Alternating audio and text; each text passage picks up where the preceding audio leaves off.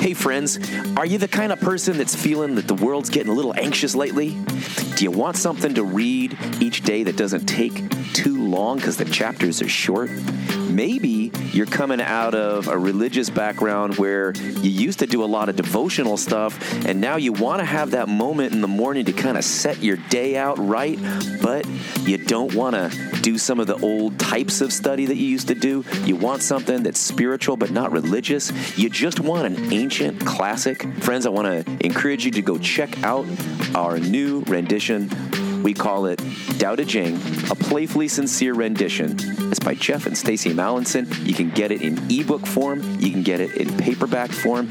If you've already purchased it, friends, please help us out by going on to Amazon, rate it, review it. You don't have to have a masterpiece kind of essay there. Just say, hey, thanks a lot. This is a pretty decent rendition of the Tao Te Ching.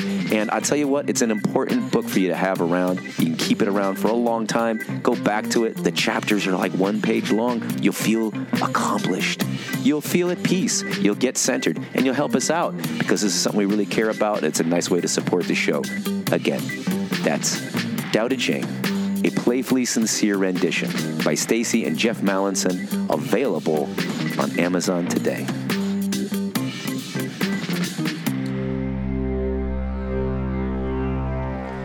Hey friends, if you're anything like Stacy and me, you know that contemplation, mindfulness, meditation, watching your breath, finding tranquility in this mad world of anxiety and rat races and all that, you know it's important.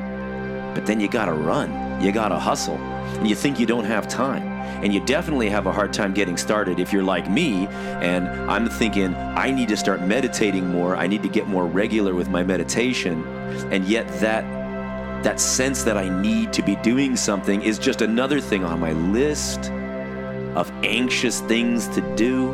Well, this show is for you, friends. What we're going to be talking about on this show are some of the tricks that we've learned, some ways to jump right into that experience of mindfulness and to be meditative with a kind of, slacker version, a slacker hack of getting started. Maybe you want to perfect your practice, just like somebody who first gets into some coffee and then says, you want to get to the best kind of coffee and it's produced in the best way. That's all great. You do that. You find yourself a great meditation teacher. You go find yourself a great meditation conference or a retreat center and get going. But don't let the fact that you don't have it all dialed in yet stop you from getting started with something that we think is really, really good for us. And it's been really helpful for me in the last week or so. And I want to share with you some of the fun things that I've learned and some of the things that Stacy's learned. We're so glad you're with us. Come along for the ride. Let's go. Right rudder, 30 degrees. All ahead full. Ready to go. Aye, aye, sir. All ahead full.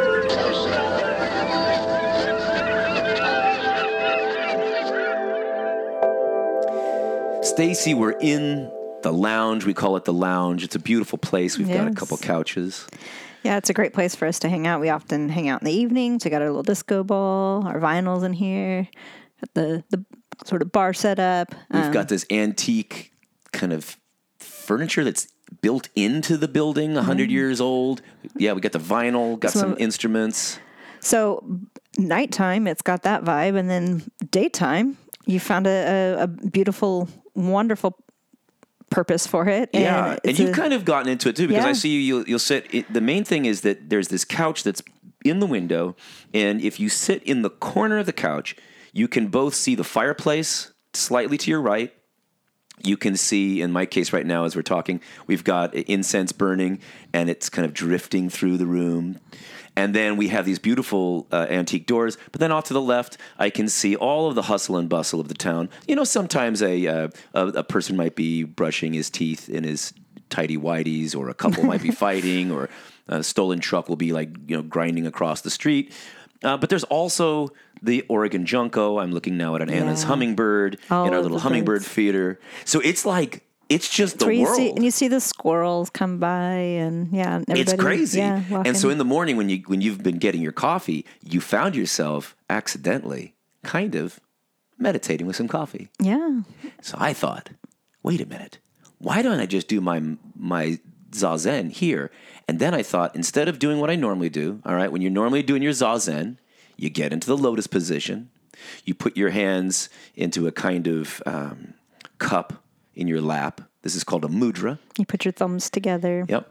And you've got your back kind of gently arched. I mean, you're kind of trying to keep that straight, the top of your head kind of pulling up, your chin tucked in, your eyes down at a 45-degree angle, soft gaze. It's that elongation of your spine, like Yeah. your head straight up to the sky, to the stars. Yeah. And then I do this on the carpet, or I do it on a mat, or I do it, and that's the, way to do it. But as I found this particular space where I can see some things to kind of watch stuff go by, it was very, very helpful. And that really helped me. So I was feeling a lot of anxiety.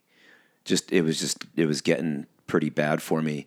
And partly just worries, And I was getting geared up for the school year to start back up, right? So when I think as an educator, I think about the times that are the most anxious for me, it really is the days between Christmas and my birthday. My birthday is New Year's Eve. So between Christmas and my birthday, that's when I tell myself I'm going to get everything done that I've never gotten done. And I'm going to not only catch up on the things I missed out on the prior term, but I'm going to get all my work done for the upcoming term. And I'm going to spend time with family, and I'm going to get much needed rest, and I'm going to start my meditation practice in earnest. I always do it. Isn't that the truth though? Like when you have a window of time, and then the list can grow so big of all of what you hope to accomplish, and the reality is usually there's just not enough hours to properly do all of it, like right? Yeah. So I would definitely say. It's good to have those lists, but prioritizing, I guess, what you need most and being honest with that, right? And well, as I started practicing regularly, it did help me start to not just be running around like the Smurfs when Papa Smurf is missing. You remember that? Yeah. Like just everyone's going mad or Gargamel's in town. But to say, all right, what do I need to be doing right now, step by step, one to each little piece of it. Well, and as you mentioned, it was helping to calm your anxiety, right? It was definitely helping. Yeah, it helped. Yeah. So, and this leads us. This is the point of today's show, which is: are there ways that we can just give ourselves a little bit of kindness in our practice, so that we actually do it instead of trying to think of it as this chore? I think sometimes people think when you're going to meditate, it's about this hard work. And for some people, that's their kink, right? Like some people love running marathons and doing something that's hard, and that's part of the fun for them, But if I'm just worn out, I'm like, I don't want to get up. So I said, I want to get up an extra hour or so I can do 45 minutes of meditation in the morning before I start my day. And it is helpful. Yeah. Well, the other thing I realized is that I kind of gotten in this terrible habit of when I'm waking up, I don't really want to get out of bed yet. So of course, my phone alarm went off. So I picked up my phone, turned off the alarm. And now it's the time where I'm going to, just push the button on my emails. What emails are in there? Yeah. Or, I'll push the button on social media and just sort of wake up. Or if I look at the emails, a lot of times it'll be like the news headlines and stuff, right? And so starting my day, all of a sudden, and if I'm like not just like getting up and going to work right away, if I'm actually have more time, I could waste a good hour just laying there in bed, flipping through my phone, right? Right. And already then starting off with all the worries of the world and everything that's going on without even fully coming out of my grogginess, And so, as you, this morning you were saying, do you want to meditate? And I was still like, you were asking certain questions and I was still like waking up. I couldn't like answer questions or process, but I certainly could meditate, that is a great way for me to then wake up, when you need that little extra space rather than getting into the terrible things going on in this world right now. You can tackle them later. I would say that when I'm getting up in the morning and I want to push the snooze button, this is something that I learned. Instead of, I always said, I want to do 4:00. I go to work, come back, do my meditation at 4:00 to cleanse the palate and, do the rest of whatever else I need to do. And I like to do that as well. But sometimes something gets in the way there. And the morning, not a lot of people are in my way, so I can kind of do it. But then secondly, it actually helps me get up because I know that when I get up, I don't have to go right to work and to do something painful. Now that my body and mind know the joy of meditating at 5:30 or 6:30 in the morning, depending on what day it is, I can get myself to stand up, get out of bed without pushing the snooze button because I know that I've got 45 minutes more to rest. But I'm starting to wake up and I'm starting to get into that space, and it allows me to not be panicked as I launch into my day and try to figure out what of the many things I haven't been getting done do I have to do. But again, so if I think the very first tip I have is for people to make use of comfortable seating they may already have. Like go and figure out, watch a YouTube video, go figure out how you want to really perfect your posture. That's an important piece of it. But just sit in the corner of a good couch, especially the ones we've got. They're not like those big fluffy ones where you're falling back, but it gives you enough support. I also have found at my work, and I've used this at lunch, there's a square kind of chair. You just need to have a cushion that allows you a kind of comfortable but flat space, and it allows you to have your spine kind of aligned and straight up. But the point is, the first part is just sitting. Yeah. Don't overthink it. Don't make it like a religion yet. Yeah. Just I'm not sure I understand. Neither do I. So, no, it's not. I mean, like even not saying not yet, but not ever. Right? For us.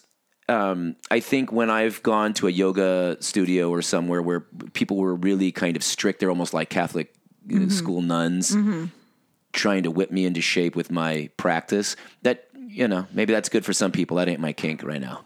Yeah. I don't need that. I just need to get well. I need to find happiness and freedom. I need emancipation from the monkey mind, as they say, Well, the other thing too, and I know that this is not usually something that everybody has on hand, and which kind of is a little beside the point. But the Soba Bean pillows that we have, because those. They were good in the van for us or in our camper truck. Soba husks that I kind of figured out how to use in Japan when I was staying in Japan, and just fell in love with these Soba Bean pillows. And so they do have a little bit of weight to them, but they also they're hypoallergenic. And what I loved about it is they're compact, so that I was able to bring that with me to the beach even. Yes. Or, so if you're in a space outside and say maybe even like crossing your legs or something in some way is uncomfortable for you or cuts off the circulation, being able to have a little bit of a bolster or some sort of pillow-like thing that you can straddle between your legs is another option that is super comfortable and very mobile, minus the weight. It would be the only piece of that. Think of it this way. You've got that friend that has the $500 running shoes and all of the right wicking gear, and you don't want to get out there and walk or jog because you don't have the right gear, and you haven't gone and spent a bunch of money on a trainer to tell you exactly how to do your long-distance running. Well, you certainly don't want to hurt yourself. Yes. But, there's a lot of things we do in this life, like get a little bit too drunk or, ride a bicycle without a helmet down a hill or something. There's things that we do that are actually very dangerous. I'm going to suggest that even though it's really good to get a professional expert to help you to figure out how to dial in your meditation, just go ahead and sit still for a second. You don't need anything. You don't need anything else. And I would even say this is kind of true for, and you do not answer this, do not say this, but for me, I would say from what I can tell, there's nothing wrong with you just doing yoga with a video on YouTube. Just sit and just watch it. Why you want to get good at it is because it's great. Like when you find something that you love, you try to perfect it. You try to get it to be really the best that it can be. And there's certainly ways that you could hurt yourself. But generally speaking, like I said, there's a lot of dangerous and stupid things that we do. There's a lot of bad foods that we eat. I think on the list of dangerous things that we're doing, watching a YouTube video about, doing some basic yoga moves probably better than not doing it. Oh, 100%. Yeah. And so, and the basic thing too with that is listen to your body, because if you're in a posture and it's hurting, there's like a sharp tingle or something like, then stop doing that. Yes, right? Like, because if your body, if you're paying attention to it, then it'll tell you, "Ooh, this doesn't feel right." There's a difference between, I can tell I'm stretching versus I can tell I'm straining. And so if you are mindful of what your body's telling you, and then just back off of something where you're feeling too much pressure, or something that doesn't feel right, then you're not really going to hurt you. In fact, a lot of times in yoga, where people often do get the most injuries is an instructor adjusting somebody else's body that doesn't quite understand what's going on with your body, right. or even because everybody body is different. Yes. And it has its own limitations, like your hamstrings are super tight, right? So if they pushed your back in a weird way, which I don't think they would. But somebody who wasn't trained might. Right. Yeah. And then that could do more harm, than good. But your body, your limitations. So having an untrained teacher is a bigger problem. Adjusting people, than you paying attention to what your body's telling you in that moment. So I think the advice we have for you, dear listener, is the first step if you want to kind of jump in on this stuff and really start to understand the benefits. And this is the thing. This is not something you should do like brushing your teeth. This is something that you're going to want to do once you start doing it and feeling so much better from the process. And if you were like us, we grew up in American evangelicalism where they said, get up early in the morning and do your Bible study. It's another chore. And maybe people found a lot of value. I think any of us can find value in taking some time just to contemplate any text, right? But there was that way in which it was this drudgery that was added to our list of homework assignments, as opposed to what I would have enjoyed was more of a mystical take on devotional time, whatever that would be. It was very cognitive for me growing up. But the point being, this isn't like that, and even in that sense. As much as I've always loved reading about philosophy and religion, but I'm not talking about that. I'm talking about let's talk about what we're talking about here in a second, which is what is meditation. But before we do, I just want to say, if you want to see a demonstration of the space that we're talking about, you can check us out at TikTok. We jumped on TikTok recently, and it's at Tao Surfers. That's at TAOSURFERS at Tao Surfers. Come check us out, but you can also see visually what I'm talking about and where I'm sitting. And one of the things that's important to that whole scenario that we've added is just throwing on a stick of incense. To me, this is one of my favorite pieces of the puzzle. Some people don't like incense in the room. For me, the more the merrier. I want to see the smoke floating by. But the kind we have here, Stacy, what is this one? Palo Santo, which is one of my favorites. Holy wood. It's the best. I really enjoy the scent. There's some scents that, I don't know, they throw me off a little bit. Dank and musky for you. Yeah, this one I really do appreciate. It's bright. The other thing snaps you into a happy space. Yeah, and we love the holy wood that we burn in sticks too, sometimes for during yoga and some of that stuff. And that's a great way to do it as well. But what's nice about the incense sticks is that it also it stays lit until, for about the length of time that you usually want to meditate, for about 45 minutes or so, right? At this time, or at least what you allow space for. The thing I would mention about the incense for me, because even at times when I haven't been able to meditate and you have gotten the setup and you put your music on and you light up the incense, just me like smelling and hearing those sounds puts me in a more meditative spot because it's a muscle memory thing. Yeah. You're like, this is the mindset that I'm in now. Yes. And so one thing, especially if you're starting a practice, whatever those little rituals, if you will, or whatever that thing is of, that environment maybe that you set up, if you are if you want to be, if you are consistent with it, then it allows your body to kind of get more quickly into that space. Yeah. And then if you're randomly even walking somewhere and you smell the incense or something, then it can also trigger that to put you kind of back into that space randomly somewhere else as well. Yeah, that's exactly right. And I think that's kind of all of these things kind of allowing us to know when we're in that traumatic response state that there's another place we can go. Mm-hmm. That's the thing. Like, so snap back into this other state of mind with these other scents and these other ways of thinking and this other heart rate. Yeah. That's really a big piece of it. Now, I have to say, if you can tolerate the incense, that adds to the space's experience. It also is a way of timing things that seems more natural than waiting for your watch. The watch thing kind of throws you off, whereas you can kind of see it, you can kind of check in on it every once in a while.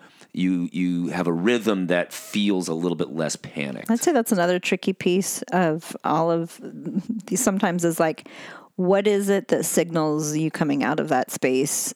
I was, intentional about that with my yoga classes of like, like a little bell, or there's got to be something that kind of like put your mind, like, okay, come back now out of that into this other world. But when it's an alarm, like all of a sudden, beep, beep, it can be like jarring, right? That is not a way necessarily to wake up to, to the real world from that meditation. And then it's strange too, because you think about it, like even our own alarms. Or the world of delusion, by the way, I should say. Maybe the real world was the meditative space, but yeah, that's true. But I would say too that, the same thing can happen just from waking up from sleep, right? What kind of alarm system do you have? Like there's some that are softer and nicer, and there are other ones that are jarring anyway, but definitely figuring out how to end the practice the incense is a great way to do it. Yeah. And the main thing that I think is important there is that you are kind of sanctifying this little zone for a second, even if things are coming and going. Now, for me, one of the things I've had to learn is to allow the distractions to exist. If where we are here on the corner in this busy Portland kind of environment where it's spicy, there's action. If I'm worried about every time somebody's got no muffler riding by or the dog's barking at the UPS dude, I'm never going to be able to get through it, right? So, but part of it is being able to notice but not react to all the things that are going on, including itches on your face, right? So before we go into other opportunities for jumping into meditation without being overwhelmed by all the technique issues. Yeah. Let me just talk a little bit about what the Tao Te Ching and other Taoist texts and the Taoist tradition taught about meditation. Not because we think that's the only way to roll, and we're not very exclusive in that regard, though we I think prefer some of the aesthetic and the philosophy behind the Taoism approach, the Taoist approach to meditation. But really, meditation is not owned by anybody. This is something that's been common in the East and perfected in many ways, or really dialed in with fine tuning, in the East. But it's something that all human beings experience. They don't always call it the same thing. It's a kind of awareness. And a quieting of the mind that kind of puts you into a state that is not asleep, but almost like in a semi-dreamlike place, if that makes sense. Maybe that's not the only kind of way of doing it. How would you describe? When I'm not consciously sitting there, it's easy for my mind to be just caught up in its own thoughts and its world and everything. I won't even be aware of the fact of how unaware I am of my immediate surroundings. So by basically just sitting there, and when some of these thoughts or worries come into my mind, I acknowledge them and allow them to sort of float by like a cloud and just say, I'll worry about that later. And there are times when I even like, just to get started, I'd have to like take a little piece of paper and write down that thing just so I could let it go. But getting to a point where I can say, okay, I see you, but you're not going to own my mental space right now. And so then I can gradually start to let those things drop off. And then I can actually hear a bird that might be outside, even from inside the window, or the fact that I know right now, like a FedEx truck is driving by, and then maybe sirens off in the distance or whatever, and not let any of those one things also then take me off of a trail into something else, but just being completely aware of my own surroundings. Yeah, isn't that funny? It's like awareness, but what we always got when we were kids was meditation is emptiness, which we'll get to in a second, is part of it from a certain angle. But the idea is like, well, you're emptying your mind so that the devil can come in. Right. That's what I was told. Yeah. And what's really weird is when I have gotten into a deep meditative space, is then it's almost like getting transported into, I don't have another word for it other than eternity. I really don't. It's like, no, it's that timeless place. It's something outside of time, and it feels like it just is like almost like another world. I don't know how to say it, but it's like a dimension that I don't always have access to when I'm.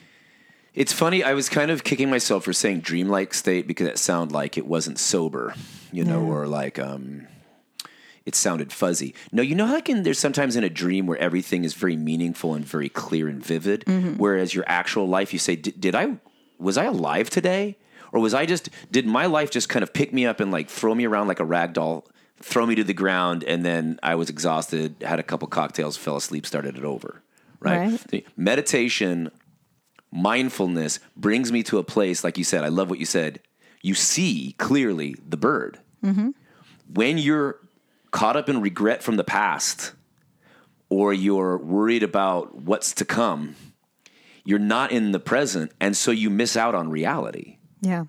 And so you become embodied in time through mindfulness. You become embodied by time in a way that allows you to see that from an eternal, infinite perspective. Outside of time. It's really, we can't put it into words. You've got to try it. But this is us trying to convince you, if you don't regularly get into this flow, why it's helpful, right? Because taste and see, right? This is the deal. If you are thinking about what we call spirituality, right? And then you go and you're comparing different people's weird ideas about stuff, that's fun. But forget about that for a moment, especially if you've come out of, high demand religious involvement or something. Just be.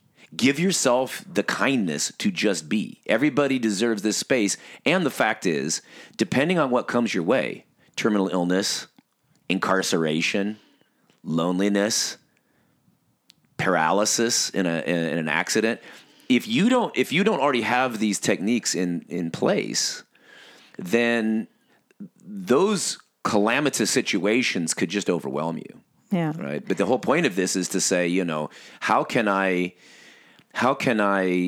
exist in a way that is not going to allow something that we don't know is going to happen later on, this tragic or traumatic situation? How can we allow it to not completely to derail us? I would also say that for anybody that's, I don't know, like fearful of the word, say meditation, I would say that another way to even like maybe consider it or see it would be opening yourself up to like a prayerfulness that's not you saying things or mentally like coming up on things, right? It's more like just being able to listen and receive. Rest instead of doing. Right. In a sense, it's non-doing, and which is why we like the idea of the Tao Te Ching, which emphasizes this concept of Wu Wei, which is acting by non-acting, or like what you're accomplishing is non-action. Yeah, it's like flowing. There's like one of those, I don't know, like the stories, like the Taoist stories or whatever. There's a Taoist person who was sitting there meditating, right? Mm-hmm. And a neighbor goes over the fence and says, "Hey there, neighbor. Looks like you're resting." And he's like, "No, I'm working." And then he was out there painting the next day and was like, "Hey there, neighbor. It looks like you're working." He goes, "No, I'm resting." Because when there is a certain sense of when you stop and that non-doing, things come together for you, because I think it's just so you're not just like in that active state of being busy. But things do tend to like get sorted out and get aligned and everything, so that all of a sudden you're not trying for it. And this isn't the goal, but like this wonderful idea pops into your head that then you can go and, make this piece of art or, accomplish this like other thing. And then when you're in that state, you're just automatically going about it because you already kind of have done the creative work of what that's going to look like ahead of time. Anyway, that's not the goal of it, because I think that is your goal. Unfortunately, you're always going to be searching for something, and then none of that will happen or come together but it organically does often happen that you'll get an insight or something, and that it'll bring a certain level of clarity to your life or an idea for something that you want to do. I'm sitting there saying, I'm worried. I'm wrestling in bed. I'm tossing and turning. It's 5 a.m. I don't want to get up and meditate because I really need to sit here and worry about what am I going to do later on today to entertain the kids with a new project, and then I don't know what to do. So I'm just stressed. But when I meditate, I tell myself I don't have to think about that. And inevitably, every once in a while, something does pop into my head and I just receive it. I don't get upset about it. I notice it, tuck it away, and then keep moving. So what we haven't done, though, is talk about, from the different styles. And actually, that's important. There are a lot of styles. That's good to know, because if some things do not fit your Enneagram type or your personality type, however you want to think about it, there's a thing that'll work for you. And, as far as when, mentioning the Enneagram types, you're a 1 and I'm a 7. Yes. If you don't know what that is, that's not important for today, but it's just personality types. You are at your best when you cultivate what? Stillness is one of the things that my body needs. And I am the best when I cultivate silence, right? Yes. So what that would mean is practicing something, Stacy, where you're not fidgeting and moving could be helpful. Right. However, sometimes it might be helpful, and I think you found this as well, that you take to stretching and some gentle movement in order to be still. Yeah. Does that make sense? So in a weird way, what helps you is the movement. I like a lot of overwhelming stimulation. Mm-hmm. So I love having the incense and I love having music, which I'll talk about in a second. And so even though I need silence, that is something that I play with. And I'm still not really sure whether or not I shouldn't practice having absolute silence. Maybe that's a good thing for me. But the point is, start with what is going to be working for you. Yeah. Whatever will let you do it and try exactly, it. Right. That's why I was saying this. We did get caught up in all of the different, the incense or this or whatever. But if nothing else, just sit on a couch or a chair somewhere. Just sit. Yep. Okay, so now if you go to the history of the Taoist tradition, you have some things that are helpful there. And the reason I think it's helpful there and to talk about it from the Taoist position is A, because we've been interested in the Tao Te Ching, but B, because I think the Taoists have been around for so long, and there's this body of tradition that helps us that will kind of cover at least some of the most important bases. So basically there's 3 types of meditation according to Lisa Cohn, who is a really cool scholar of meditation within the Taoist tradition. Sorry, friends, for the edit, but it's Livia Cohn. And it's Ding, Guan, and Suan. These 3 Chinese words that kind of refer to 3 types of meditation that you can also find in other traditions. One of the things that's interesting is my kind of breakthrough on why I like this stuff was when I read up on Soto Zen styles of sitting, right? Zazen, where it wasn't me doing necessarily a mantra. It wasn't me meditating on like the goddess Kali. This stuff is getting in the way. I don't know what to do with all of that religious stuff. No, just sitting. Yeah. Once I realized that I could just sit, and that was the whole point of enlightenment for at least one tradition within Zen, I said, that's pretty good. But ultimately, it seems that these Zen principles emerge from some of the best of the ancient Chinese Taoist tradition of just sitting and being natural. Okay, so there's like an overlap there, and I think there's more resonance between the Taoist forms of, at least some of the Taoist forms of meditation and Zen Buddhism than there is between Zen Buddhism and, say, like Hindu forms of meditation. Most, right? Even there, you have to realize that there are different yogas within Hinduism. So there's karma yoga where you're moving and doing something. There's jnana yoga where you are, like you're thinking about stuff. It's more philosophical. There's bhakti yoga where you're almost like in an ecstatic state of worship. All sorts of different styles. So that's also, as we said, important for us to note. But here's what they are as the three basic forms of the Taoist tradition. The first is Ding. Ding is a word that means decide, to establish, to stabilize, to firm up. It means solid. Mm-hmm. So to me, I think I get that image of just you're sitting in that meditative space and you're grounded. Mm-hmm. You could also lay on your back, but you're like, you are getting solid. But what the most important piece of this is deep meditative contemplation. This is the closest thing to the Sanskrit samadhi. This is where you are super focused on something.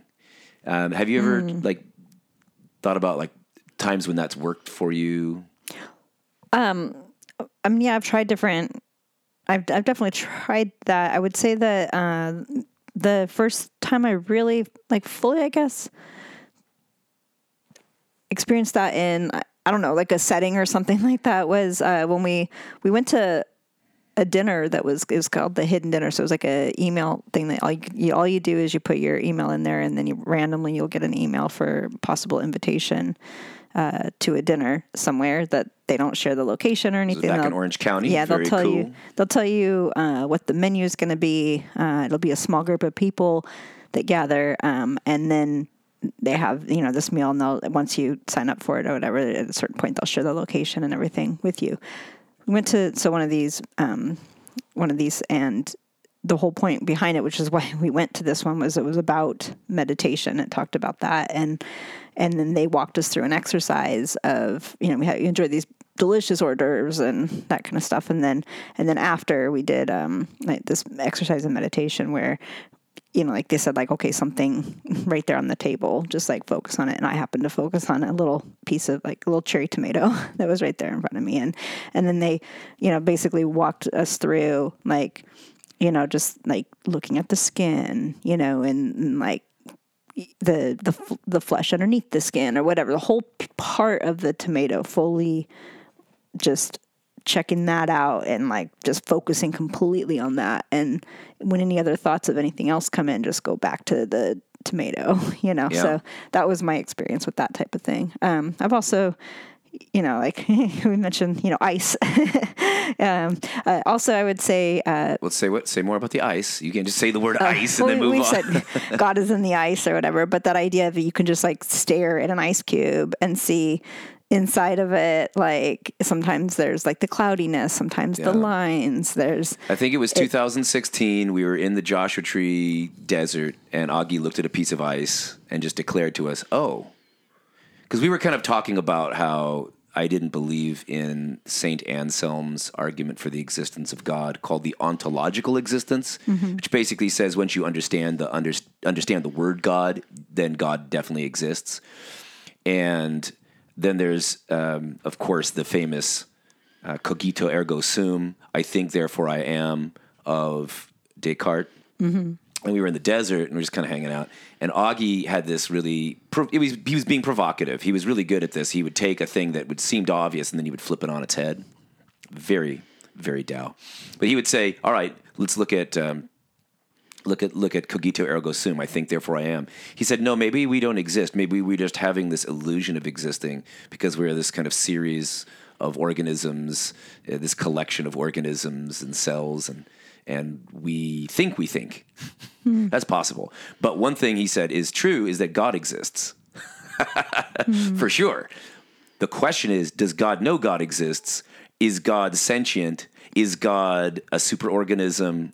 But the point being, what is the mass of consciousness? If you take all of conscious beings together, the network of organisms, the mycelium in the ground and the trees and the communication that we all have with each other and the flow of the tides and all of the network of beings, that's God. It's a pantheistic way of talking about God. But the fact is, maybe God's got, like a book and God's up there trying to like sketch out the way the universe works, or maybe God doesn't know God exists yet. It doesn't matter. What he's saying is, what Augie was basically saying is, in one sense, in a mystical sense, if you just perceive existence, ultimate reality, you say, yeah, God exists. What is God? Do you need to use that word, right? Mm-hmm. Maybe the better word is to say, I'll call it Tao, right? Mm-hmm. But whatever it is. The mystic can see it directly by just shutting up for a second and beholding. Mm-hmm. The question is, what is it?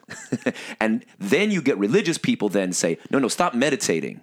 I have done my meditating. Let me write down 15 paragraphs or a whole book on what it is.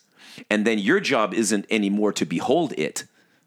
To behold the sacred, your job now is to memorize my words about the sacred. That's why we were so silly as to do another rendering of the Tao Te Ching, because we wanted to set our translation into a framework that could help people understand that very first line. The Tao set forth as dogma is not the Tao. Mm-hmm. That's not it. The Tao set forth as theology is not exactly it. Right? But if you look at ice, this goes to that point, ding, decide, settle, stabilize, firm. You take a look at something and you hyper-focus, then you close off your attention to all the other things going on around you. That's the game. So the first version, ding, I think is a way of saying you are going to be so focused on that tomato that all of your regrets from the past and your worries about the future fade out for a second. And that's very therapeutic and helpful. This also reminds me of Julian of Norwich, right? That God is in the acorn. The hazelnut for her. Hazelnut, but that's the same thing, right? Yeah, there it is. It's right there, and that's true. And you contemplate quantum physics. The farther down you go, the more amazing and sublime things become. And then you get out into the universe. We stare at the whole universe. You go, man, that's amazing. And I think you were saying this last night that one of the things as a death doula that you're surprised that people fear. So I met people that are afraid of eternity, afraid of just the vastness, just the fact that to not know that there is an end, because everything, it's interesting in this, as we are embodied beings in this existence, everything comes to an end. Yeah. We come to an end. If you think of what's on the other side as being forever, then we don't even know what that looks like. And our lifespan is really tiny and a little finite, and then the void outside of us is infinite. So there's that idea of a kind of a fear of heights. Mm-hmm.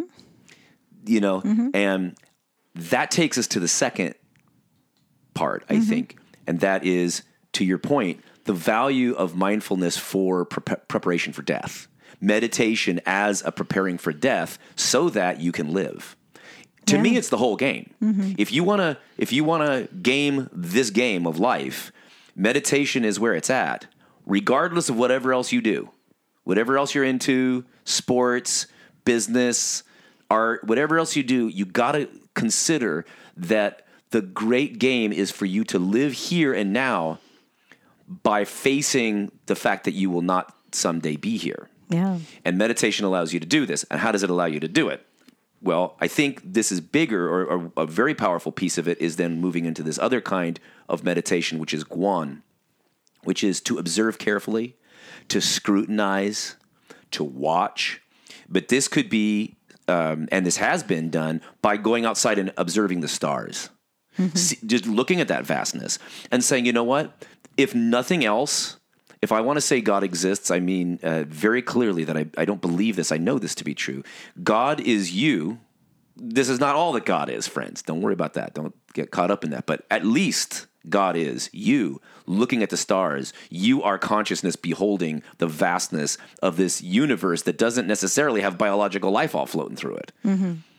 Pop, you popped into being somehow, right? You are here. Mm-hmm. And as you behold those stars, that's a wonder. Not just the stars, but you looking at the stars is a beautiful thing to me. The fact that you got to see the stars is a beautiful thing to me. Yeah. Some days it's not enough. Sometimes I'm still like sad and depressed. But if I ever find any hope in the infinite beauty of you seeing a beautiful night sky, if I can remember that, or whoever you are, or me too, of course. Or that moment where you felt loved and loved for another being of any kind. Yeah. Like even a dying bird. You say, I don't have anybody in my life. Have you ever held a dying bird in your hand? It doesn't have to be pleasant. If you're thinking about God as somebody who's orchestrating all this, then you get caught up in your mind about how pissed off you are about this. But if you let that aside and just say, there's this moment where you're holding this bird and you and this other being have this moment, that's amazing. Painful, but that's amazing. And how do you get there? You have to observe it. That's Guan. Mm-hmm. So you're observing all this. You're observing the stars. I think a really great way to do this takes me to another hack, right? So far, the first hack is sit in the corner of your couch, right? The second is go to the beach. Because I think if you go to the beach, people instinctively do exactly what this is, and they don't think that they're meditating. When we used to live down, at the beach, we would take our truck camper to Dana Point or Huntington Beach or whatever, and we'd see just people coming, sometimes seeming really sad, and they'd come to cry. They'd drive up to watch the sunset. If you don't live near the beach, yeah, a couple other things that are very similar. Find a river, watch a stream go by, just see what bugs are coming over into the water and the flow of the water. Like the fact that you'll see little eddies of where the water might pool around somewhere or something, I don't know. There's just you can watch life sort of flow, or maybe you don't have water near you. You could be in the desert. Fire. Yeah. You can stare at any kind of fire. Well, let's make that the next one. Couch, beach, I would say water. Some water, couch, water, fire. Yeah. Yeah, because the fireplace does exactly that same thing. You are there, you're kind of watching something moving, and you're listening to the birds. That campfire thing is exactly right. Yeah. I would also say that it's, it's easy for me sometimes to get all caught up, but when I'm looking at a fire, but it almost looks like little alternate universes are being formed inside the depths of that fire, and you watch them kind of come up, you watch them burn away, you watch new things sort of, flare up, you see the different colors, you see the different heat levels. It's just, it's like almost a tiny little universe inside there that is very fascinating to me when you're really staring at a fire. But if you really want to see I think the difference as far as I understand it, and I'm kind of digging into it now anew, really kind of focusing now on what are the techniques now. I'm going a little deeper into this from the Chinese Taoist perspective. But Ding and Guan would be like, Ding, you are focusing on, let's say, some kind of stone, and you're just kind of zoning in on that to blank everything else out. This then reverses that to just open the door and let it all in. Mm-hmm. So that's why I say the beach is an easy way to get started on that, or the fire, because it's not just the fire, but it's the camp experience. It's the whole space. And this then leads me to my favorite interpretation of one of the most famous koans, and that koan is the master says to the student, what is the sound of one hand clapping? And I think I've said on the show, the first best answer, I think, is the kid just putting his hand out, straight out, the fist or the palm out, facing the teacher with the palm out, just holding that hand out and just sitting there in stillness. That's the sound. But if the teacher doesn't quite understand, or if the teacher doesn't know for sure if the disciple understands, to me, the absolutely most masterful answer to the question is, or at least the one that put tinglies on my spine, It was the idea that if the Zen master says, what is the sound of one hand clapping? You start making noises with your mouth that mimic the birds outside and the falling rain. So you're starting to make those sounds, and what you're saying is that's the sound of one hand clapping. That's literally what the sound is.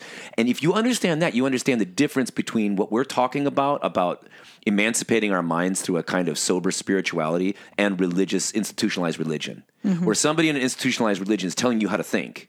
I'm telling you how to think, what God is and isn't, based even within we think we have a full understanding, and we're actually finite beings with a limited knowledge space, and how could we ever fully understand who or what God would be with our limited understanding? And so in that sense, anything we put words to it, if you are thinking that you fully understand God, you've got a false idol. Yeah. You've got a false God. It just has to be, because like you're not going to be able to get the full. We can't fully grasp with our limited understanding. So, so if you say, even with that koan, if you wanted to, you could say, what does God sound like? You could just make that noise. Yeah. If you wanted to, right? I mean, that's a way of doing it. But I think sometimes for some people, the word God gets in the way. And so dispense with it. Like it's kind of like that line from Allen Ginsberg, lay down God. Yeah. At first I got really upset by this. I'm like, what? Well, like that's very blasphemous. Don't lay down God. That's, how dare you? Lay down God means lay down the language about God, lay down theology, right? Like, and that's something that we translated also in our version of the Tao Te Ching, which is like, lay down philosophy and theology and people will profit like 100-fold, right? It's like these ideologies that we're so caught up in the words, but the reality, we were never trained to just perceive. No. So it's because in this ironic you can't way. do other people's bidding if you are perceiving. If you are just following what you're supposed to do, or you're buying into what they're saying, then you're a soldier for them or for that cause or that project. Interesting. There, we were reflecting last night on something when I worked for a Dutch Reformed church. I was asking the elders, why do they only have communion 4 times a year? Because even though we've ghosted church, I still kind of do appreciate the certain ways of the symbolism and the understanding of the mystical reality of communion. God is in with and under bread and wine. Yep. Jeff and Stacy on that page for sure. Now, do I want to limit it to the bread and wine? No, but like the fact that you are there in some kind of community, receiving and recognizing the divinity of something very simple. That's brilliant, right? Yeah. So I'm like, why don't we do that more? Well, and so often what they would say that they are only, how many times do we do communion? Or we do communion, we do it 4 times. Right. A year. And we're like, oh, okay, well, how'd you come up with 4 times? It's like, well, that's the minimum that we're supposed to for our, with our church bylaws or our doctrine. Like, it's like, yeah. So then they only did 4, but what we were reflecting on was the way in which by channeling, by saying, okay, there's this mystical reality. Okay, kids, you can have this mystical reality 4 times. And we're going to make it really stressful, and we're making it kind of boring, and then we're going to investigate you to make sure you're allowed to have this spiritual experience. But I, as the church, get to dispense this mystical experience. I, the church, get to do this. And if you get divorced, Catholic Church says, you don't get to have that. If you don't do what the elders say at a Reformed congregation, you get excommunicated. You get withdrawn from mystical reality. Yeah. That to me is really interesting. Whereas what this is doing is teaching you. How do you keep people in line? Yes. So you can't be controlled if you cultivate your own practice and you don't need a guru to do it. You can have a coach, but that's different, right? If you want.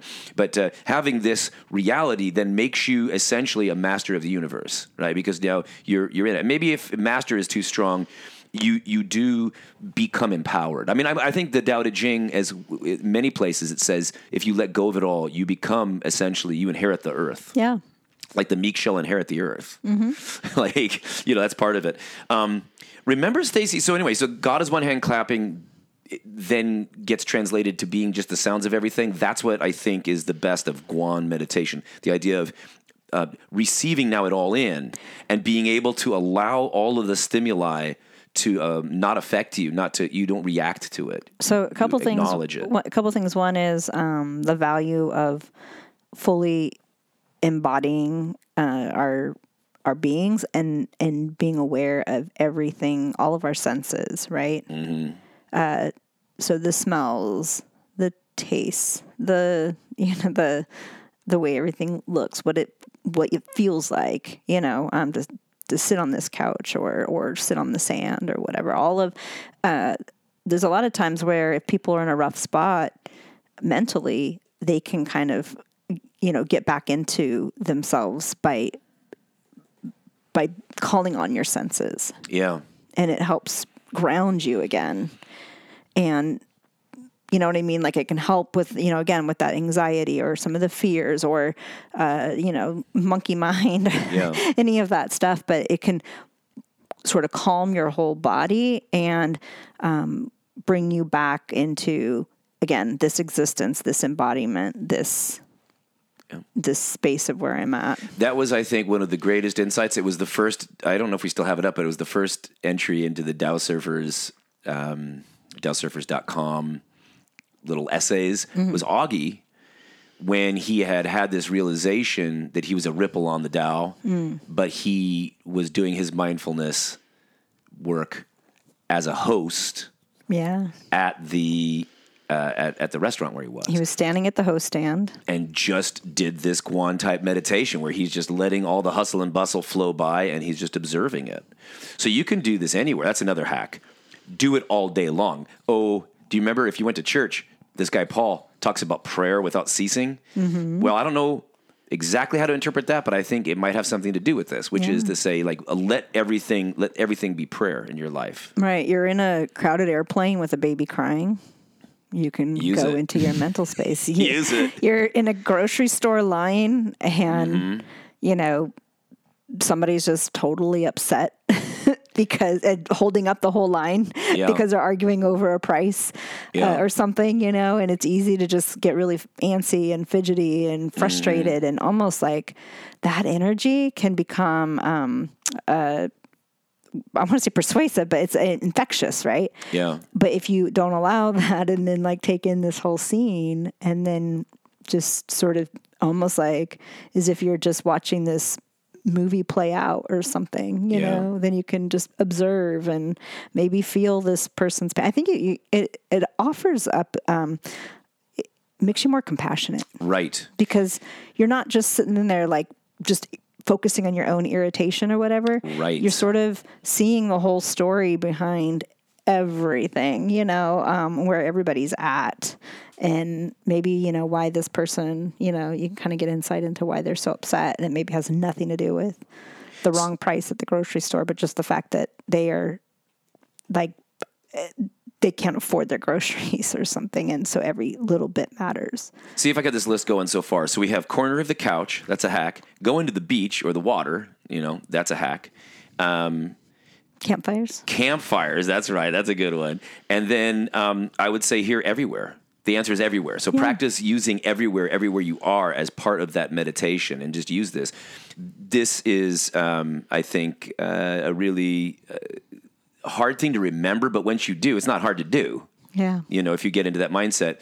But this then takes me to, before I finish up on the types of meditation, I figure I might as well mention it here, and that is playlists.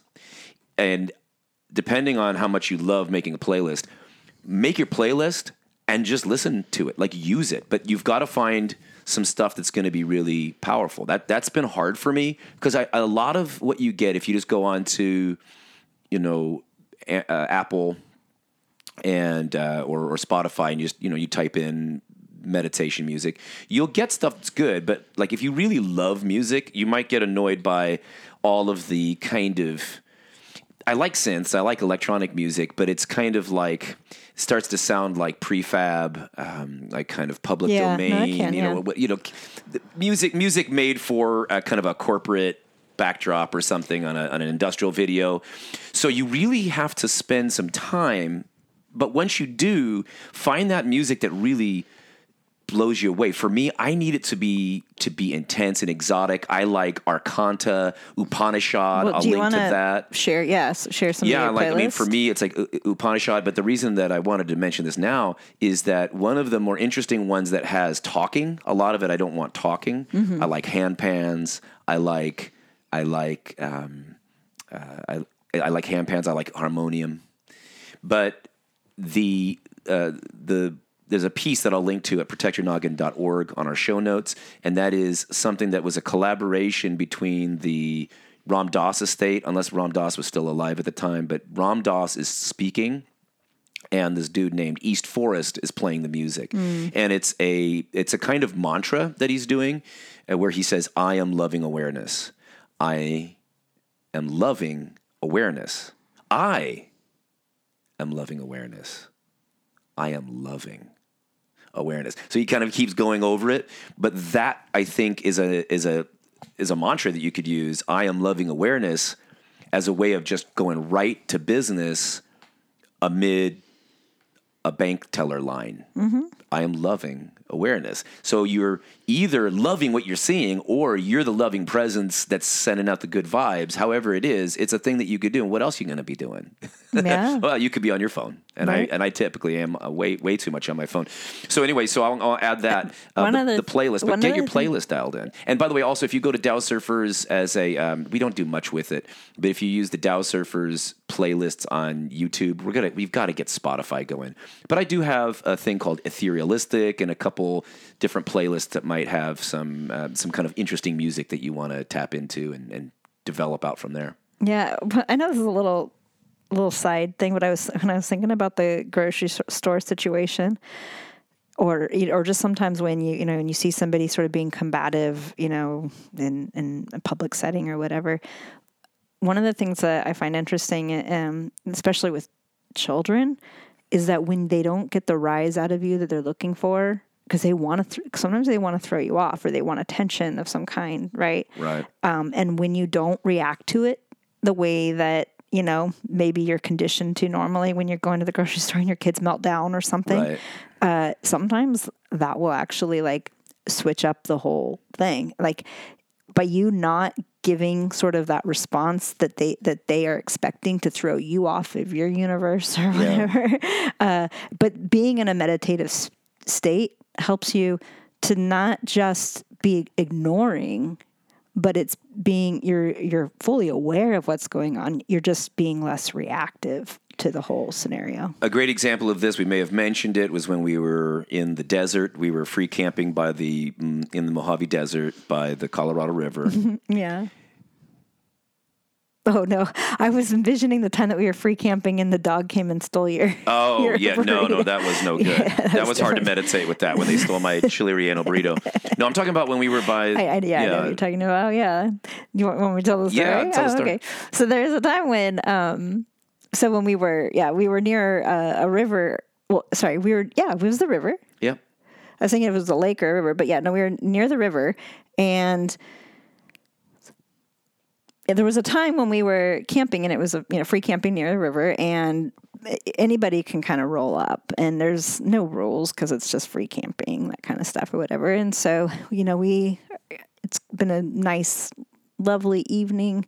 We're seeing the stars come out as it's getting darker, and then all of a sudden this RV pulls up. It's kind of an older one, and it pulls up right next to us, happens to be our neighbors that are, they could have picked anywhere along the area, but then they proceed to then also turn on their generator because they're going to, tuck in for the night, and they maybe want to run their TV or whatever else. Maybe their heat at the time, but I don't know. It wasn't too cold. I don't know exactly. Maybe AC actually. That's probably what it was. But it was 115 degrees. I think we went there in the cold too, so it depends on. Yeah, but this particular day, I think it was really hot because I remember us wanting to keep things open because we needed some airflow. That's probably why we were sleeping on the roof. I know we went up there ultimately because.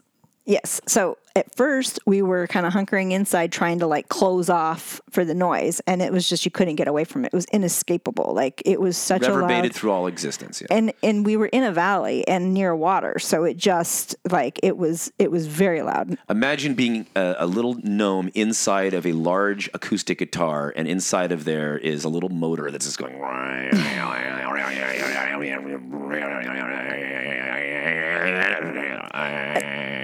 And I'm sensitive to noise.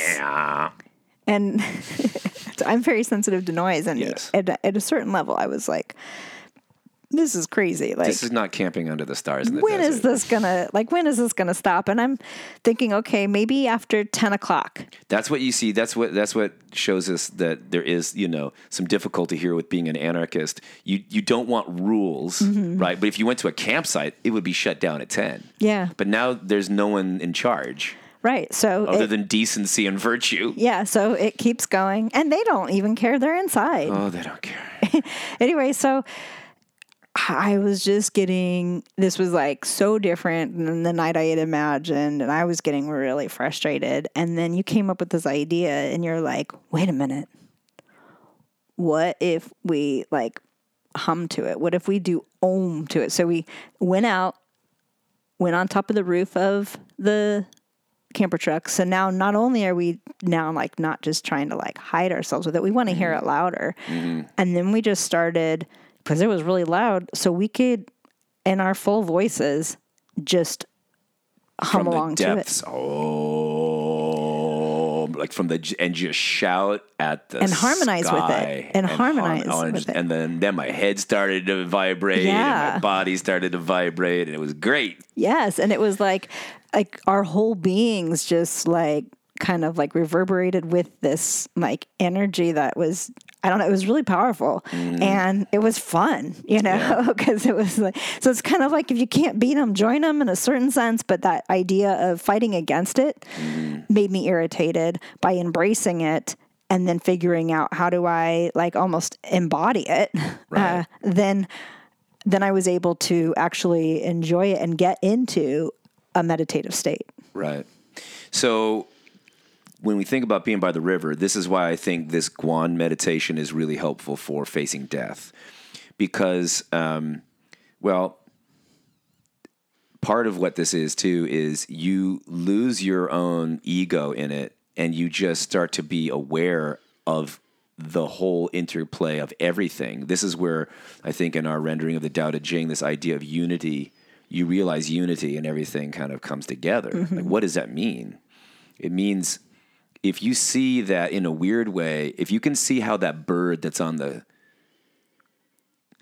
wire, when there's somebody that walks by, I can kind of see the person that's about to walk by the crow making a noise and then moving to the left. So in a weird way, I and the crow have some kind of connection where we're like one in that moment. Mm-hmm. Like there's like, that crow patterns. Becomes my eyes. Yeah. I don't know if that makes sense, but so one more thing about our story though is when it finally, like all of a sudden it was like close to like 2 a.m, and then we heard it go and then it went out. Yeah. And just like, and it died. And we were like kind of being like really still. And then everything was so still. Like then all of a sudden the coyote started howling. Yeah. And the rest of the world started coming alive. Yeah, that was interesting. And it was like, I think it was interfering with the coyotes being able to communicate with each other. It might have been, yeah. Or we didn't hear it, but I think you're right. No, yeah. I mean, maybe we couldn't have heard the coyotes, but I still think we could have heard the howling along with it or against it or whatever. But I do know that it was like the whole world in that area recognized the silence, and it was just they went back to their business, silent for a few seconds. They being the critters. Yeah. And by the way, the shapeshifters, this is the same place where, friends, I have not seen, I was stone cold sober, tired. I saw a coyote person jump over that's what I saw. It wasn't a coyote jumping over. It was a upright person walking that had the the head of a coyote. This is the only time I've ever seen anything like this. You were also very, very sleepy. I was very sleepy. And no, I'm not saying it happened. I'm just saying it was an interesting time. Now, but in any case, the reason I say that this helps with facing death is because you start to become breath. I wrote a poem around this time. I think it was the next day, and I wrote it down, and the poem's very short. It is, last night I stopped breathing and became breath. Last night I stopped breathing and became breath. And what I mean was the ego that was doing the breathing, I kind of stepped back from that. And I said, what am I? I am the breath going between the door that's opening and closing, the inhale and exhale. And I am one in some way with the coyotes howling and the trees blowing in the wind and all of this. Like, it's all part of, like, I'm in it. I don't care whether you agree with me or not. I'm just simply telling you the therapeutic value of saying, when I face my own death, when I am in my last moments, right, I want to be in that mindset where I am beholding my feelings, sometimes my aches and pains and the room around me, but I can see a reality beyond just whether or not this particular body keeps moving, right? So I become part of the water. I become part of the flow of things. And I think if you can get that, that's why I think you're interested in the work that you do as a death doula. It's helping people kind of come to terms with it and in that perspective shift. Now, I think in many ways then that this kind of Guan meditation is analogous to what people talk about with respect to psychedelic therapy, right? We live in Oregon. In the next year, people are going to be legally going to work with folks to deal with anxiety. Maybe they're terminally ill, they're facing death, and they're going to be using cubensis mushrooms, psilocybin mushrooms, to deal with death. And if you read How to Change Your Mind by Michael Pollan, there's pretty strong promise in dealing with trauma through these uses of the medicine. But not everybody in the country can get that in a safe and legal way. And even if you did, money. It's super expensive. So I don't know how if the world will change, we'll have the kind of the structures for that. But I would say that it's the same. It's the same kind of experience that you're trying to get to. So you don't need, if you're uncomfortable, you don't want to use magic mushrooms to get there. To face mortality by seeing the interconnectedness of the system, by seeing the Tao flow, you don't have to do plant medicine techniques to get there. But that does take me to the other thing. We've got corner of the couch, watching water, campfires, observing everywhere, everything all at once, getting a good playlist. And the next is plant medicine. It could be what the Zen Buddhists would often use as green tea to stay alert through their long practice, right? We've been really interested in kava to just kind of get into a mellow state and then come home and kind of sit by the fire, you know. Certainly people have discovered the value of CBD and just kind of toning back some of the, so like if you use these as technologies, and then of course, then the much more heroic move, we say heroic in the sense that it can be scary and it's not for everybody, but psychedelics with, they might call entheogens, getting the God into you, that is probably the cheat of all cheats.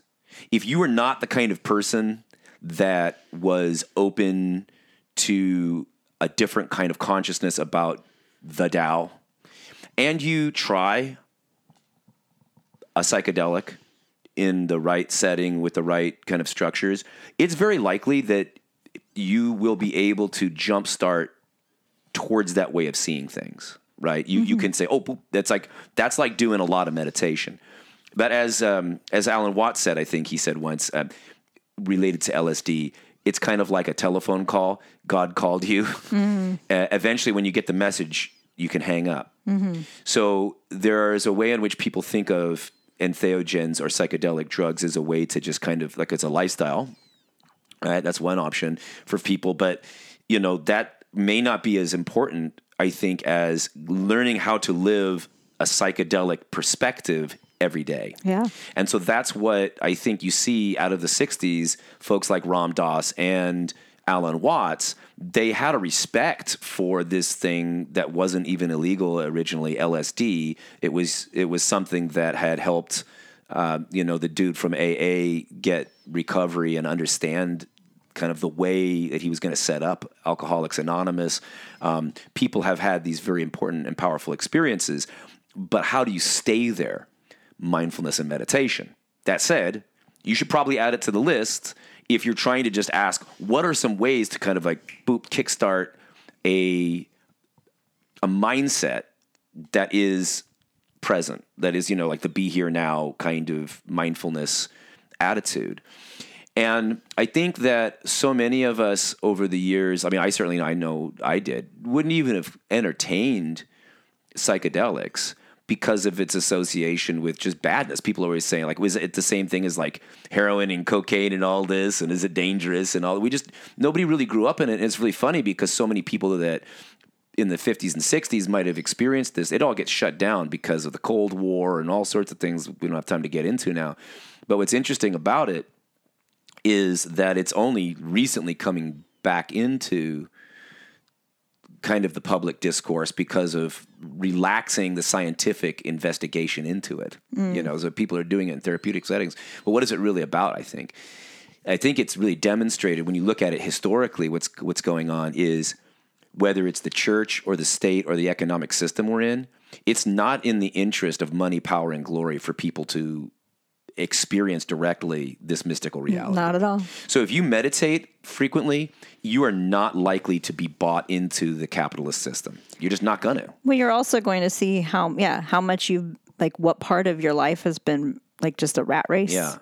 And then what can I do to back off of that? And if you're going to back off of that, that means you're probably not going to care as much about your job. You're going to set some boundaries and not bring all your work home with you or to your vacation or whatever else, right? Yeah. And it's not in your employer's best interest for you not to be on the clock 24/7 for the most part, right? Yeah. If that's all they care about is the bottom line and making money, then they're not going to care about your well-being the fact that you have a life outside of them. And the more that they can keep you on your toes and your life is your work, then that's where you get your value and your meaning and everything from, and not your own agenda or, what it is that you enjoy creatively or like to do and experience this own existence in the way that you have fun with it.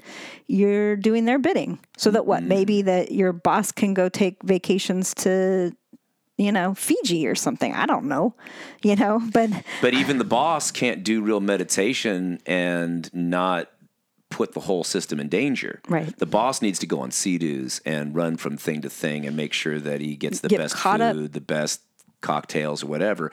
Just sitting and being, reminds you of what really matters. And once you know what really matters, it's very hard for Coca-Cola commercials to really work on you. The magic goes away. Yeah. Money, power, and glory rely on your delusion. So when you're buying, but you're buying to the delusion. You being deluded, thinking that these are the things that matter. Well, then that's the question. Like if you don't understand what the goal is, what's the victory in this life? You never ask that question, then they get to tell you what the victory is. The victory is he who dies with the most toys wins. That's the 80s era. That's when capitalism. The victory is promotion, so that you're making more money and getting higher up the ladder. That's how you are. I don't think, unless you're doing like, oh gosh, the weirdness of the Silicon Valley people that are microdosing so they're more productive is a little bit weird. But the idea that like if you want to be a superstar executive, you probably shouldn't smoke a lot of cannabis, right?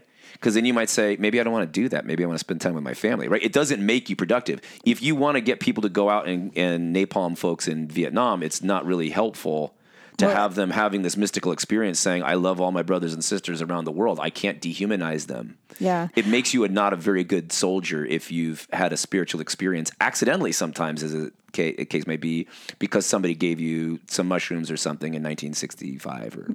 Yeah, well, I would say, too, I mean, it kind of depends on also what you're trying to do, because say you're doing an indica, well, then that's going to help you relax. Indica is a type of cannabis plant, yeah. And then instead, if you're going to go for a strain that is the sativa strain, it might provide more energy and a sense of creativity, perhaps. Yeah. You know, sometimes it comes with a little bit of paranoia, which is, you know, this is for some bodies and the way the chemicals react with you. But what I am saying is, even the weed can actually then produce like a creative energy to it. Oh yeah. That isn't going. So when you say lazy or not, I mean, it depends on what. Well, I would say not lazy, but like you're. No, I don't. Yeah, I know what you're saying. I mean, you certainly could have the sleepiness of an indica. There's no doubt about that. I guess I'm saying that even if you were getting an altered way of seeing the world through a very sharp kind of experience on a sativa, you might use that experience to say, maybe I don't want to be anxious all the time about these TPS reports. Right. See, alcohol doesn't do that for you. Alcohol puts you night and you come back to the factory the next day. And tobacco keeps you through the shift. Yeah. Yeah. And I was going to say with alcohol too, I mean, it is like, you know, like it takes you into a different world, say, right? But one thing that's interesting is like when you wake up from a morning of like heavy drinking, I find myself like more depressed because it's a depressant. Yeah, yeah. And so like I don't feel better. I don't feel rested, and I don't feel like I just had a night off. I feel like I just hurt myself. Oh, you're saying, so the difference between if you had like a little chocolate, cannabis chocolate, the next morning is going to be very different from there versus the morning after had a bunch of or booze. some drinks. Yeah. Yeah. Yeah, that's totally true. And then what do we do in the other world, in the high-paced capitalist rat race? I drink to go to bed and get over the pain of this crushing existence under capitalism. To kind of forget. To forget, yeah. Your and day. so you're not aware, but then I need to wake my brain back up, and so I have like 5 cups of coffee in the morning. Yeah. And then I have to get through the afternoon. You know, you have a couple smokes to kind of power it back through. Then you get home and you're just wiped out. And you're like, first thing, crack open a beer. Or a glass of wine. You know, so that's, yeah. So that's that. And therefore, finding out what we put into our bodies and having that serve our meditativeness is really helpful. I would say that all these things, if we're scaring you with stuff that sounds really scary, don't do that. But do check out Kava, because I'm telling you, Kava we've been having a nice time going to the Kava lounge, and it's like you get to go out into a nice vibe, but you're not getting drunk, but you're out of the house. It's really nice. And then it can kind of carry with you for the rest of the week. I really dig Kava. It's very mild. It's kind of like a coffee that gives you... It's earthy. I mean, it's, you kind of have to, it's not going to be like... spectacular. It's like almost like if you were to drink almost like a muddy water. I don't know. It's not like it's earthy. Yes. And so it's not like sipping on a Coca-Cola or. I have come to just love it. Yeah. You know, after this podcast, I'm going to ask if I can have one more bowl tonight. Even I enjoy it as well, but I'm saying it maybe is an acquired taste, or at least at first, if you just got to be open. You don't do it for the taste. It's medicine. But it's a nice thing to hang out with, and you can have. And I would say too, the one thing about any of these like things that that you put into your body or whatever, is it addictive? If it's addictive, I don't think it's good for you. And the stuff we're talking about none of it is addictive. Some, like cannabis. There are some people that get psychologically addicted to it. Okay. It's genetically, there's just a very small band of people that would, but also a lot of people, that would be kind of more chemically addicted, like where your body kind of needs it. But for the most part, like other stuff like that, no, it's like a lot of work and profound. You know, people don't just go like, oh, I'm going to get up in the morning and do ayahuasca, which we've not tried, but like, you know, it includes a lot of puking, you know, so it's like, it's a technique, but it's kind of more like a surgery than it is like a fun and games kind of thing. So anyway, that takes us to the next type of meditation for the Taoists, which is the Suan. It's transliterated C-U-N. And this means to exist, to be present, to live, to survive, or to remain I'm not sure that's entirely helpful for understanding what it usually is associated with, but it has this idea of to cause to exist or to make present. So this is like visualization.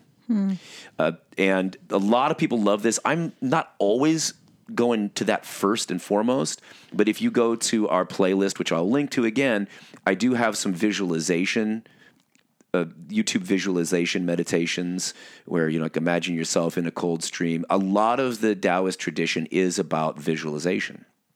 And that's not my favorite. But when I do it, sometimes it can be very helpful, especially if I'm dealing with a lot of trauma and I just need to get my mind on something else altogether. It can be really helpful. And I think it can be very therapeutic, especially for trauma. And I say this not as an expert, but just as somebody who's used it, But this can also relate to almost bringing to mind the idea of having like an orb, like a glowing ball of light in your heart or in your stomach or something, where you kind of are starting to focus on light or energy in your body, or visualizing something in your mind's eye, as they'd say, or, and this is the part that gets the trickiest for us and for others, and the trickiest being that I'm not that interested in people talking about deities and spirits and all that. Like, that's not just that I'm like not worried about it, but it's like I'm kind of in the zone where I'm in a state of mind that I'm preferring more secular ways of thinking about stuff for now, as a palate cleanser from the crazy religious upbringing I had. Not talking about my parents, but just like we grew up in American evangelicalism. So I'm not really interested in getting into the theological divinities kind of question. However, let's just think of it at a very basic level. If you imagine that you're praying to a specific god or goddess or God, right? And this is like a kind of visualization. You're calling that presence, like Holy Spirit, Sophia, the presence, and you're ready to talk. This, if nothing else, even if it's just a Jungian kind of archetypal conversation, I think can be very helpful. I think for some people it could be very helpful. The idea of saying, I'm going to imagine, even just pretend for a second that I am speaking with an ancestor or a deceased loved one, right? I'll leave that to you, dear listener. But that's what that is, right? So, I mean, is that also, could, in a certain sense, like prayer where you're like praying to God or a God? Like, that's yes. But it'd be prayer in that sense of like, Hineni, right? So like I'm ready, my Lord. Where for Leonard Cohen, God is the name that cannot be named. And he says to that, whatever that is, I'm ready. I think that's a helpful spiritual practice. I think that if you are appealing, even like I'd say, like we have this kind of fondness for the goddess Guan Yin. Even if I want to suspend the question whether there is an actual existing entity known as Guan Yin, me imagining that archetype of the goddess of listening to the suffering of the world, listening to my suffering, I think can, for some people, and it has been in moments of my own life, a potentially helpful practice, just not one that I do a lot, I think the one time that I did was at that same very night when we were there with the generator. I was kind of mad, it's like, hey, God, like I've never really asked to speak with you. I have come up with words to say in front of other people to pretend like I'm praying, but I've never actually prayed. Make yourself known. I want to see. And I remember laying, I was actually on a inner tube at like 1 a.m. because it was like so hot, right? We had to just go out there and sometimes get wet. I looked up at the stars and I said, God, all right, show up. And nothing changed, but everything changed. All of a sudden it was like, whomp. I just saw in a moment, nothing changed, but I realized I saw God. I saw like the innards of God. I saw God's intestines. It was the Milky Way galaxy. Right. This is a very pantheistic experience I had, but the point being that was one of the few, maybe I'd say 5 in the last, when I really was praying, and it was helpful. And I think I recommend it to people, even if you're an atheist. You know what I'm saying? Yeah. In that sense that it can be a helpful thing. So anyway, just as a kind of a way to talk this through from a traditional source, Zhongli Quan has a text here that's helpful. Quote, "It thus means that the meditator, by an act of conscious concentration and focused intention, causes certain energies to be present in certain parts of the body, or makes specific deities or scriptures appear before his or her mental eye. For this reason, the word is most commonly rendered to visualize, or as a noun, visualization. Since, however, the basic meaning of suan is not just to see or be aware of, but to be actually present, the translation to actualize or actualization may at times be correct, if somewhat alien to the Western reader." So you're kind of bringing into reality this visualization, this idea. Now, so we talked about the different ways of doing this. Get yourself some earbuds, some noise-canceling earbuds. Look into binaural beats. Maybe you love classical piano. Whatever works for you to get you into that state of tranquility, use it.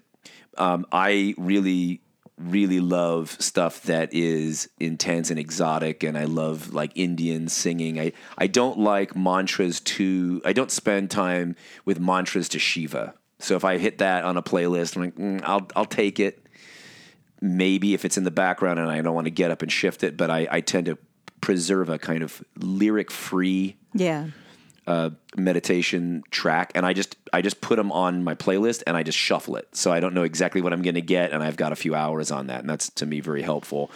You can use medicine. You can use the corner of your couch. You can use bodies of water. Just a couple more. Acupuncture. Yeah. Stacey, tell me how people feel when they're coming out of acupuncture. I mean, everybody's different, but definitely a lot of people are, they almost want to like go ahead and like take care of their copays and things like that ahead of time so they can just slip out because they're in another universe. They're like kind of coming, they need a moment to sort of like come back aware before they're like brought back into the world of doing, of being and having to pay and talk to people and all that stuff. So, it's like they almost like from a trance, like, sleep-like state, but it's not sleep. If you don't believe in meridians in the body, if you don't believe in the science of Eastern medicine, Chinese medicine, you still can get something out of it if you realize that you are getting these little pricks in your body that don't really hurt, but do turn your awareness and your bodily response to those things, and it allows you then you're bringing attention back to your body, and you're laying there, you're still for basically an hour, right? Like all of that, like all that goes into that. It's like a forced meditation, if you will. I would also say I get there similarly through like either a restorative or a yin yoga class. Yeah. Where you have, it's some body movement, but it's that, you're kind of, I'm taking this hour and I'm going to do this, this thing, and somebody else is keeping the time for me so I can let all my other cares go and then just focus back on being in my body and letting, all of my worries, fears, to-do lists, busyness of the day, the upsetness of, what bothered me or whatever, all of that can be cast aside for all this time. As I usually, tell my yoga classes when I start that, you can have all that back at the end of the hour. Just be here, be in your own body for a minute. Give yourself, just that time of fully just being here, and let all that other stuff drop away for a little bit. And again, you can have it back at the end, but this space is a safe space to be able to just be for a moment. The very last is one of the most important for me, I think, to share with the dear listener, Stacey, and that is the float tank. Now, the problem is the float tank is not free. Mm-hmm. Yeah. And so it is a jumpstart that I highly recommend, but it's not something that is necessarily easy or accessible to everybody, and maybe you don't have one near you. If you're near a metropolitan area, you probably have one or two.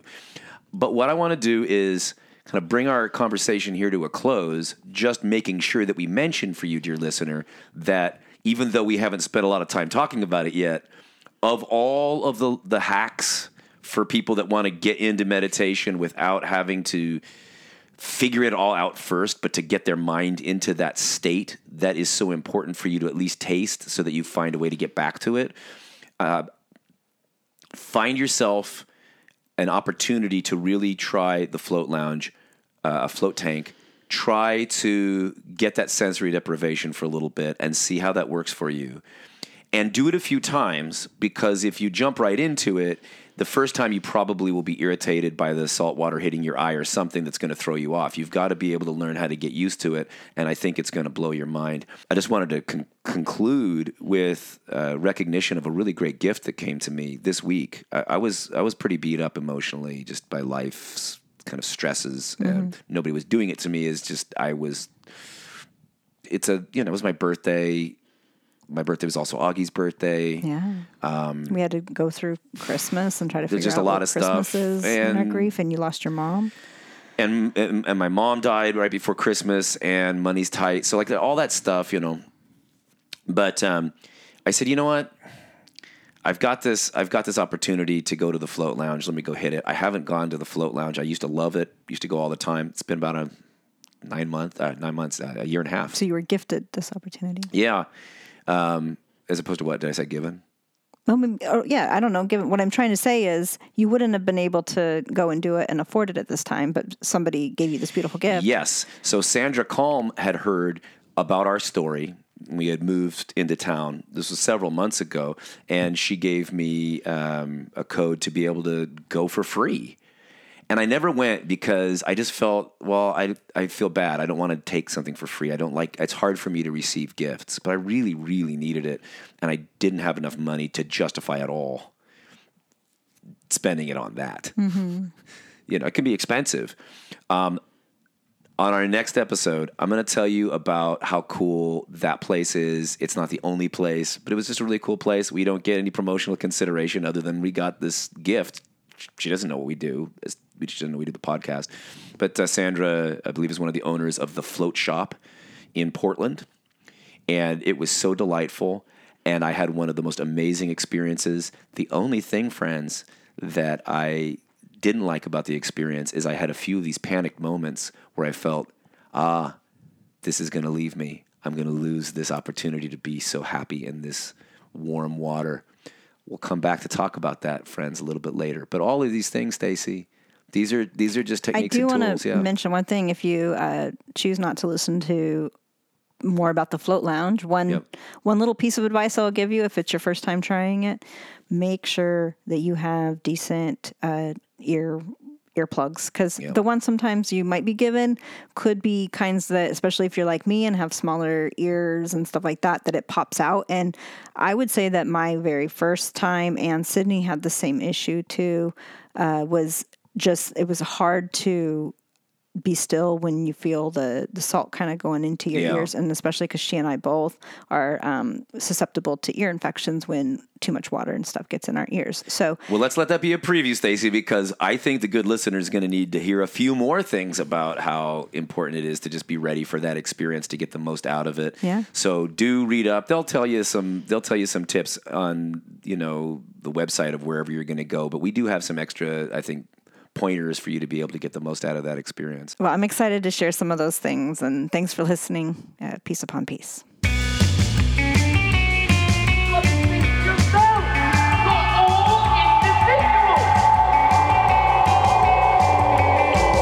Thank you so much, friends, for joining us for this episode of the Protect Your Noggin podcast. You want to join in on the conversation? We'd love to respond to your questions or comments on a future show. You can record a message by going to protectyournoggin.org and clicking on the blue voice message button. And don't worry about getting it perfect, since you'll have 5 minutes and a chance to preview your message before sending. You can also send an email if you're not comfortable with leaving a voice message. Please also follow us on Twitter at the PYNP, and rate and review us on iTunes or wherever you get your podcasts. And if you found this show of any help, why not share it with a friend? Until next time, peace upon peace, friends. But he said there wasn't any letter. He said I was going out of my mind. Not going out of your mind. You're slowly and systematically being driven out of your mind. Why? That's because you found this letter no too much.